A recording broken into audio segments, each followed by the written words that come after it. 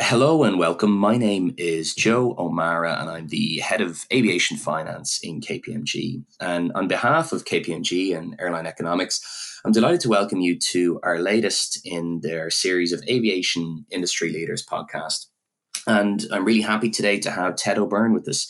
Ted is the managing director and co-head of aviation at Carlisle Aviation Partners, and he's worked in the aviation sector for nearly 20 years, previously in AerCap and Airbus. Ted, thanks again for joining us today. Perhaps we just kick off with you telling our listeners a little bit about Carlisle Aviation Partners. Sure. Good morning, everyone, and thank you, Joe. Carlisle Aviation Partners is one of the divisions of the Carlisle Group. We work with the Global Credit Organization, and we manage today 258 aircraft on lease to about 101 airlines. We've got a team of 90 people working from our offices in Miami, in Dublin, and in Singapore. And really, we have a number of funds that we manage on behalf of investors, both on the equity side, where we acquire aircraft and lease them to airlines, but also on the debt side, where we lend to airlines PDPs, and we also have some ABS and WTC investments in our structured paper funds.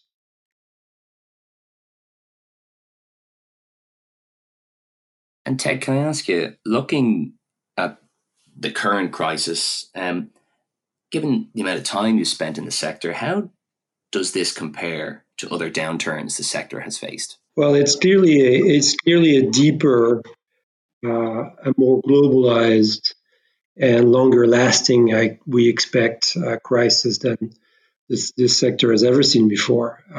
Deeper. Look, if you compare this crisis to 9/11, IATA is expecting a drop of traffic RPK of about 50% this year. 9/11 was a drop of up to 15%, 15% of traffic. So it's clearly a much deeper impact to passenger demand than anything we've seen before. More globalized, obviously this is impacting everyone around the world. And what it means for leasing companies such as ourselves is that you have less options to release the aircraft to another lessee. And therefore it makes our investment case quite a bit more complicated. And then longer lasting, look, I'm not a big forecaster, but I will tell you that experts look at a return to normal anywhere between 2 years and up to 8 years. So we expect this crisis to be much deeper than anything we've seen before.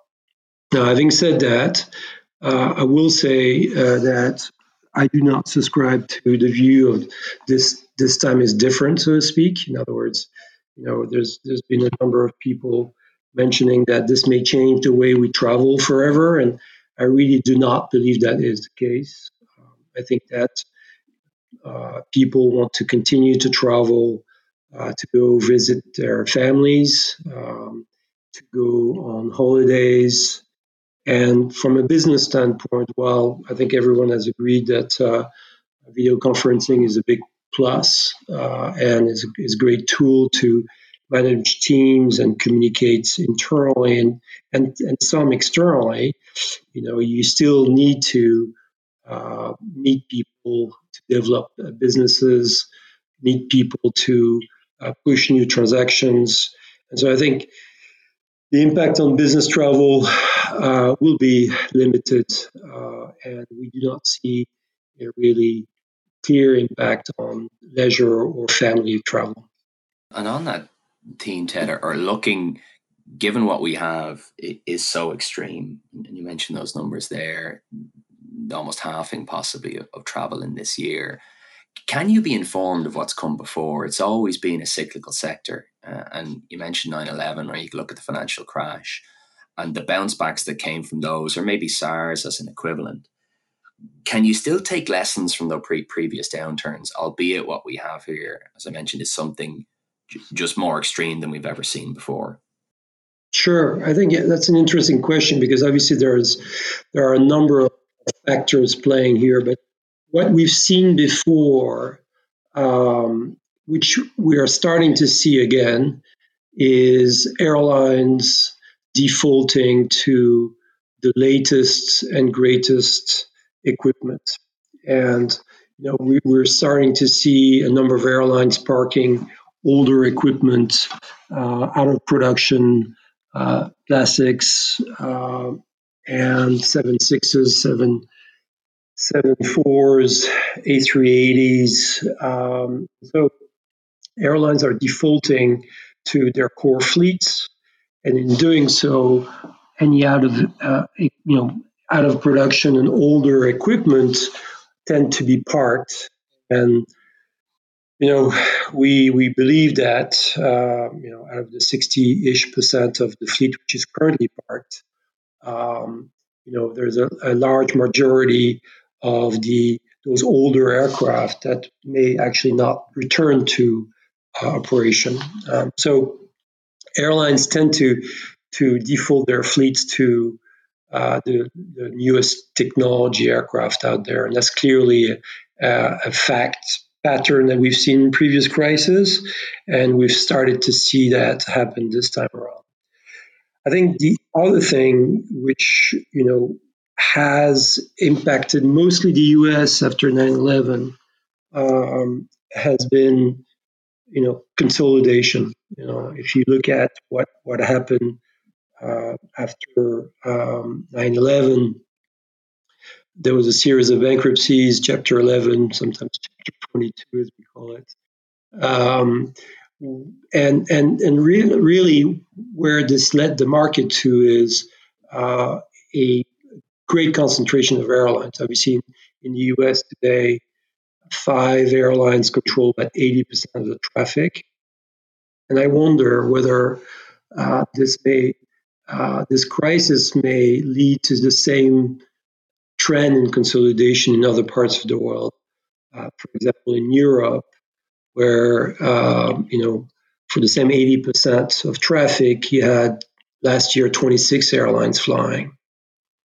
So there's a possibility that this may lead to a level of consolidation in other parts of the world, which would be I think, overall a positive thing. Yeah, I think that's an interesting point. If you do look at the US from an airline perspective, that there has been a belief over the last, as you mentioned, decade or beyond, that the kind of house has got in order, both from a cost and efficiency perspective, and it's maybe been regulatory or pride holding it back on the European side. And I think you're right. I mean, the airline piece is interesting to see where it goes. In thinking on geographies, Ted, you mentioned obviously the US there. How do you see, or do you see material differences in the 3 major markets and how they've been impacted and how they'll bounce back? So taking US, Europe, and Asia, what's your view on those 3 markets? Sure. Well, I mean, look, starting with the US, the market believes, IATA and other industry experts believe it will be the least impacted market. Right? So the expectation, the forecast IATA has come out with is about a 36% impact to traffic this year in the US. Overall, the Fed's whatever it takes approach is obviously very helpful to stabilize the capital markets there. So the US seems to be coming out, is expected to be coming out stronger or less impacted rather out of this crisis. Europe, as I said, is probably an area where there are a number of weaker airlines, more fragmentation, and there's a question mark on how this will play out within those airlines. Clearly, the pandemic has affected traffic the greatest at this stage. So the impact on traffic is expected by IATA to be in excess of 55% for the year. And as of right now, I believe that there's about 80% of the fleet grounded still. So, in that context, the fragmentation of the European government's response is going to make the return to service and the return to cash flow positive more complex. And then, finally, the region APAC, which has sort of led the way in this pandemic, it seems to be managing the pandemic the best. China has obviously been extremely proactive in the way they've managed the COVID-19 crisis. They've been very swift and ordered orderly confinement and testing, etc. And you're starting to see our PK bounce back. I believe that capacity as of today is back to about 75% of 2019's capacity. So it's an amazing bounce back. It gives us a lot of reason to be optimistic. And you look at throughout Asia, many countries, Korea, Singapore, have been very proactive in managing the crisis and will probably come out earlier from the crisis. And we're starting to see signs of that in Vietnam and other countries. So different timings of exits, and interesting to watch how this is going to play out.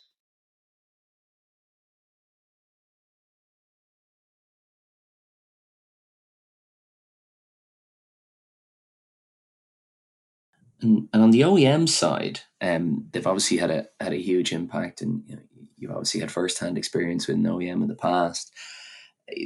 How do you see their story playing out over the next year or two, and whether it's the management of production rates or cancellations?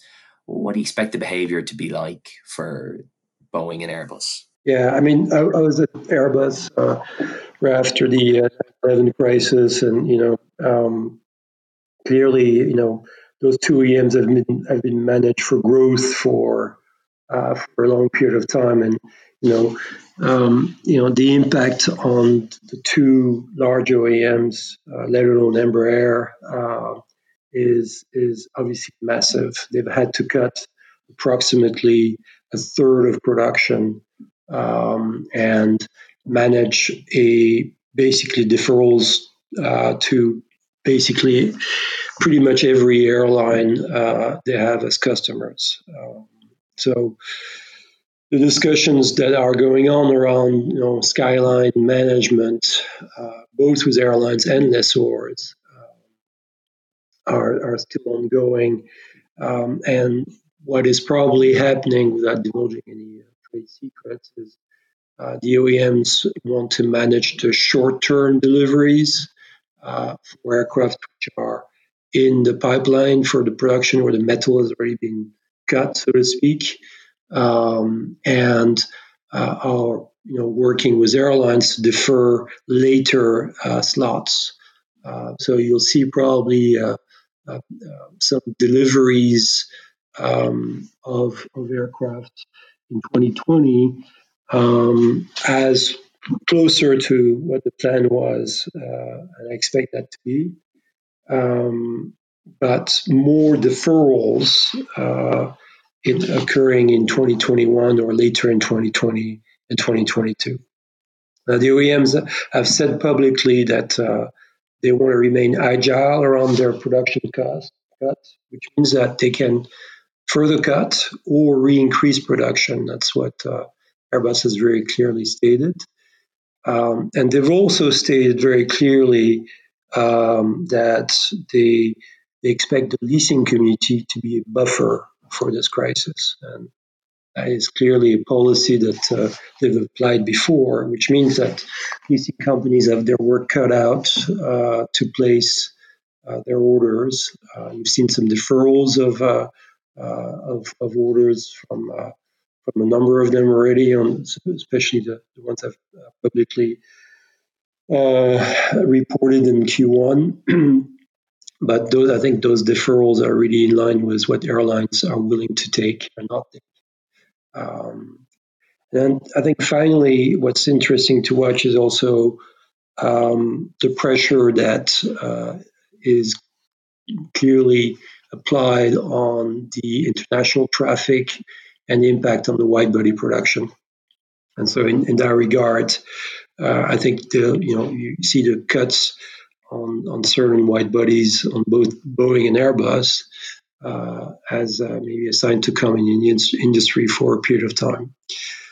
I think in this context, it's likely that you will see a lower investment in R&D for a period of time.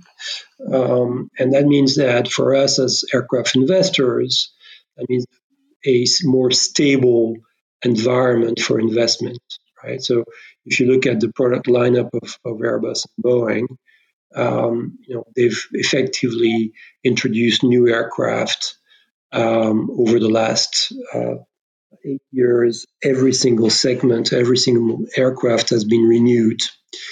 And I do not expect the OEMs to have much cash to invest in R&D to further replace those programs. So from an aircraft investor standpoint, that means we're in a very stable technology environment that we do not expect to have many new aircraft launches over the next years or so. And that's understood. And if you guys have a more homogenous product, then as you mentioned, it becomes more marketable as and when you can market it again. And that probably feeds in to my next question is, you mentioned you guys have over 100 airline customers. What has been your general approach? And I know you'll tailor it depending on the airline. What has been your general approach to working through the airlines in this crisis? And what metrics are you considering as you approach, whether it's permitting deferrals or taking other type of action? Yeah, I mean, our teams are working extremely hard to be in constant contact with our airline customers.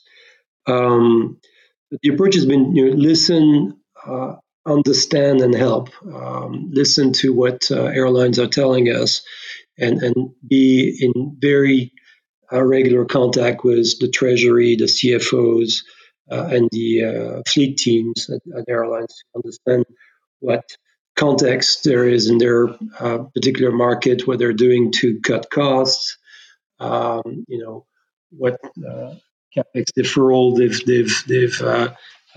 committed to. They're working with OEMs and the likes, and how can we help? And to the extent we have to, obviously, and if it matters, because in some cases we feel that we're not a bank, we have ultimately fiduciary responsibility to our investors, and we therefore need to balance airline customers' needs with what investors' return requirements are. So the approach we're taking is when we have to, and when it matters to the airline, is to work with the airlines to build a deferral of some of the rent payments. But rather than doing a sort of 3 months deferral and see you in sort of August or something like that, we've decided to work on lease extensions.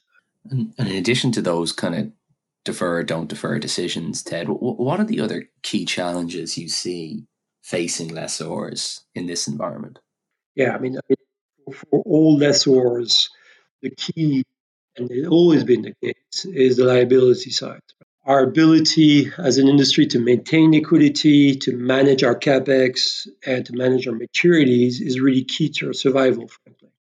It's always been paramount at my previous company at AerCap, and today at Carlyle. The core focus is on the liability side. And so we spend our days thinking about our liability side. Obviously, the revenue line is something we watch daily, hourly, I would say. But we're in constant discussion with the market, making sure that our bondholders understand what we're doing, our equity investors understand what we're doing, and therefore appreciate the fact that we cannot control all the revenue line, but we have a plan and we are actioning that plan going forward. I think that's the biggest issue. I think from a lessor standpoint, maybe not from an asset management side, but from a lessor standpoint, the biggest challenge I see um, in the industry is the management of the OEM backlog. I think that even previous to the COVID-19 crisis, there was an element of I would say over ordering in the markets. There was an oversupply in the lesser sides. I think the OEMs had identified that segment of the market and maybe have sold too many aircraft to too many lessors. And obviously, in the context of this crisis, this is becoming a lot more difficult to manage. So I think this is the biggest challenge that the industry has to manage over the next few years, given the limited demand for new aircraft. Um, I think it's going to be a interesting thing to watch on how lessors place their new aircraft deliveries from OEMs. Just Ted, you mentioned there on the liability side. What are your thoughts on the current position of the debt and capital markets for lessors, and how do you see that developing? Obviously, the market has shifted to an unsecured, large portion of unsecured financing in lessors' liability structures. Over the last 10 years, lessors have mostly gotten ratings and shifted to issuing unsecured bond, which is great from a flexibility standpoint. It's much easier to manage, but obviously it becomes a problem if the capital markets are shut down, as we've seen in March. So I think it's going to be very interesting to watch on the level of capital which is put in by the Fed in the U.S. and the impact of this on overall capital markets. Clearly, the situation is a lot better today on the capital markets following the Fed's intervention. I've read this morning that the Fed started to buy some corporate bonds ETFs. So you're going to start seeing that liquidity trickle into the unsecured bond market, but hopefully also into the ABS markets, which obviously has been very dislocated. If you look at the secondary trades, the spreads have gone, very wide there, and there's a question mark on primary issuances for a while. Having said that, as I said, we expect liquidity to eventually trickle back into both the unsecured market and the ABS market. The real question is when. And that's going to be a key question for, I would say, even the survival of some of the leasing platforms in the industry. I think that's interesting, Ted. And obviously, you guys would have operate both as an owner and an asset manager. You mentioned ABS there. That's an example, I guess, of a very structured product that's managed by asset managers.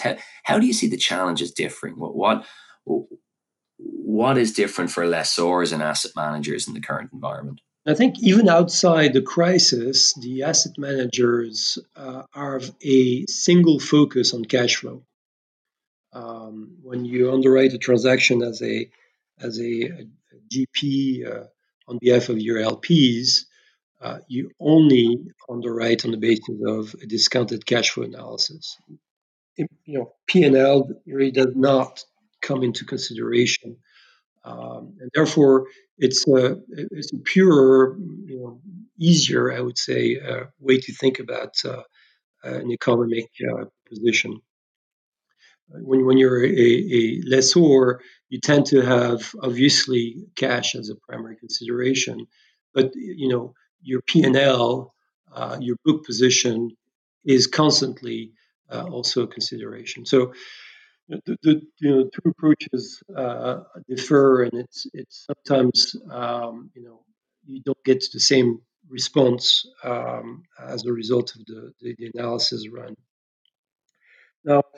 Now, on the positive side, as a lessor, as a balance sheet lessor, you have typically a wider access to markets. You typically have a rating, so your financing structure is more open, shall I say, and it's easier to manage from an administration standpoint. As an asset manager, we tend to have more fragmented liability structures, which is more complex to manage. But the positive side of that is that we have, a more a higher amount of diversification in our financing structures, number one. And number two, the risk is spread in different portfolios. So one credit impacting our book is really spread over three, four, sometimes five different financing structures, which makes it easier at times of crisis to manage through, basically. And we talked a lot about the dislocation and disruption in the market. And I think what's been interesting, I know on my side over the last few weeks, that you've probably seen a spike in interest in investors, right? Both those that probably had capital to look at the sector but couldn't make economics work, and others that maybe just focus on distressed sectors generally, of which aviation is clearly a very prominent one at the moment. On your side, and you guys would have a massive breadth in this, what kind of opportunities do you think could arise in aviation finance, and when do you think those will start to materialize? When will people be willing to push the button and write what might be big checks but could draw a very large return? Yeah, I mean, it's clearly the best investment environment in a decade. But uh, I will say that we're extremely cautious. And we're starting to see, well, we've already seen a number of sale and leaseback opportunities, first starting with uh, airlines looking for immediate liquidity on existing aircraft on their balance sheet. Um, then on looking for a sale and leaseback on aircraft that will deliver soon and will deliver over the next few years, assuming that they've come to an agreement with the OEM as to when they will take the delivery. Um, I think that's clearly a first phase of opportunities, and that's now. We're starting to see a number of transactions. Um, we're not um, we're not um, we're not really very aggressive in those transactions because we believe that market pricing hasn't fully bottomed out. We believe that asset prices typically fall over a period of time, and they start falling because number one, buyers whack their discount rate starts to increase. They've got lower LTVs, they've got higher cost of debt, they've got higher equity thresholds. So that's the first impact on an asset price.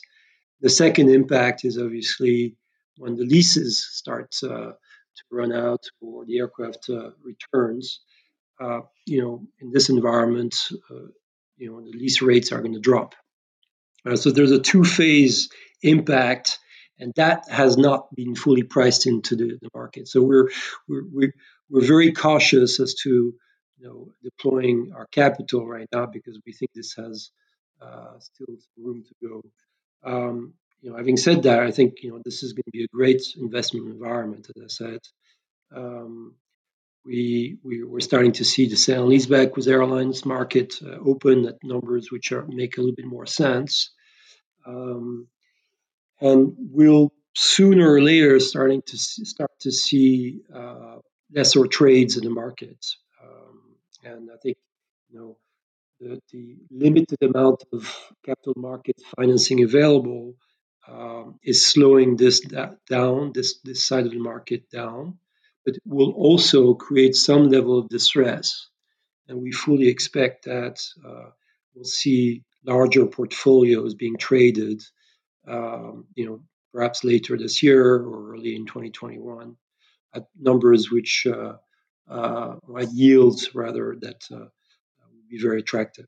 And is that something that might be a little bit different to, we mentioned the last two downturns, Ted, and that it probably took a period of time for things to settle. And that period of time, could have been a couple of years before you started to see, significant trades or transactions. Is your expectation that given the quantum of disruption here, those types of trades will be accelerated, be it back end of this year or early next year?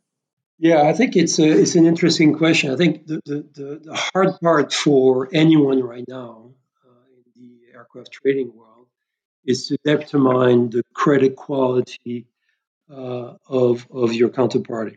Right? So because so many airlines are in financial distress, one shape or another, it's very difficult to know, whether or not this airline will be there over the long period of time.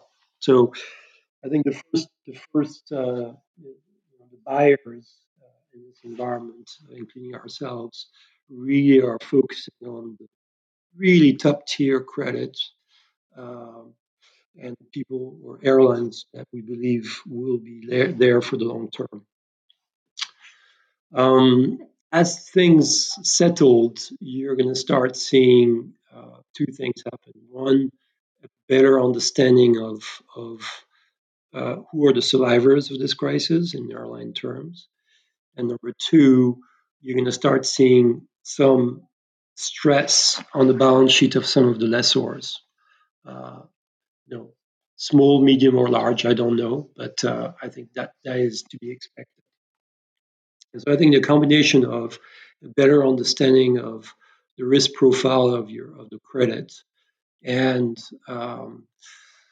the motivation of a seller is going to make for interesting trades.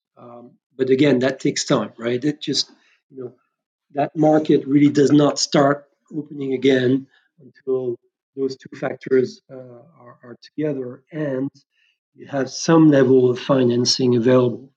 And in my experience, this can take a couple of years before that market reopens. And maybe finally, Ted, looking out over maybe the next 1 or 2 years, could you see transformational or material structural changes in aviation finance? I mean, if you look out over that, relative near term, how do you see that playing out? Are we into, less leasing companies, but with airlines possibly with a greater dependence on them? Or what's your view, or how things will progress on the macro level? Absolutely. See, even the depth of this crisis, we absolutely see a different horizon or different structure, if you will, to the market over the next few years. The question, frankly, is what shape we will take, and my crystal ball is as good as anybody's. I think, having said that, I think if you look at on the airline side, if past history repeats, you can expect some consolidation, and given how governments are intervening, you can expect two groups of airlines: those who have sought government intervention and remain somewhat either controlled or protected by their states on one hand, and those who have not sought government intervention typically will be sort of the LCCs and sort of more flexible and typically more profitable airlines. And so you may see a market which is really bifurcated between big, large state control carriers on one hand and very aggressive LCCs on the others. And so I think that's particularly a possibility in Europe. That's on the airline side. On the OEM side, I think the clear pattern here is to have a stable product over a longer period of time. And so I think that from where I sit as an aircraft investor, that's a very strong positive because you have OEMs that have demonstrated their willingness to rein in production and match supply with demand. Product produced to order, no white tails. But on top of that, they have no means to develop new products for the foreseeable future. So that's a very stable investment environment as far as I'm concerned. And then, on the lessor side, I think, we'll see in time and again that scale matters, both from a servicing standpoint, i.e., you need to have a number of people on the ground to manage your portfolio, and that's particularly the case today. I can tell you that the 90 plus 95 people that we have in our teams are working around the clock to talk to airlines, etc. And you cannot do that with a couple of people and hope for the best. That just doesn't work. So scale is important as a servicer. Scale is important also when it comes to purchasing money in the capital markets. And I think that, again, you will see that as a driving factor, perhaps to consolidation in our industry, in our leasing industry. And so I think, look, it's difficult to make any predictions, but there are some driving factors to each one of the segments of the business, and I do absolutely believe that we'll have a very different environment in a couple of years' time than last year. Ted, I'd just like to close in saying, on behalf of KPMG and Airline Economics, I'd like to thank you for what were some really interesting insights today, and I wish you all the best in the near term for Carlyle Aviation Partners. Thank you, Joe. My pleasure.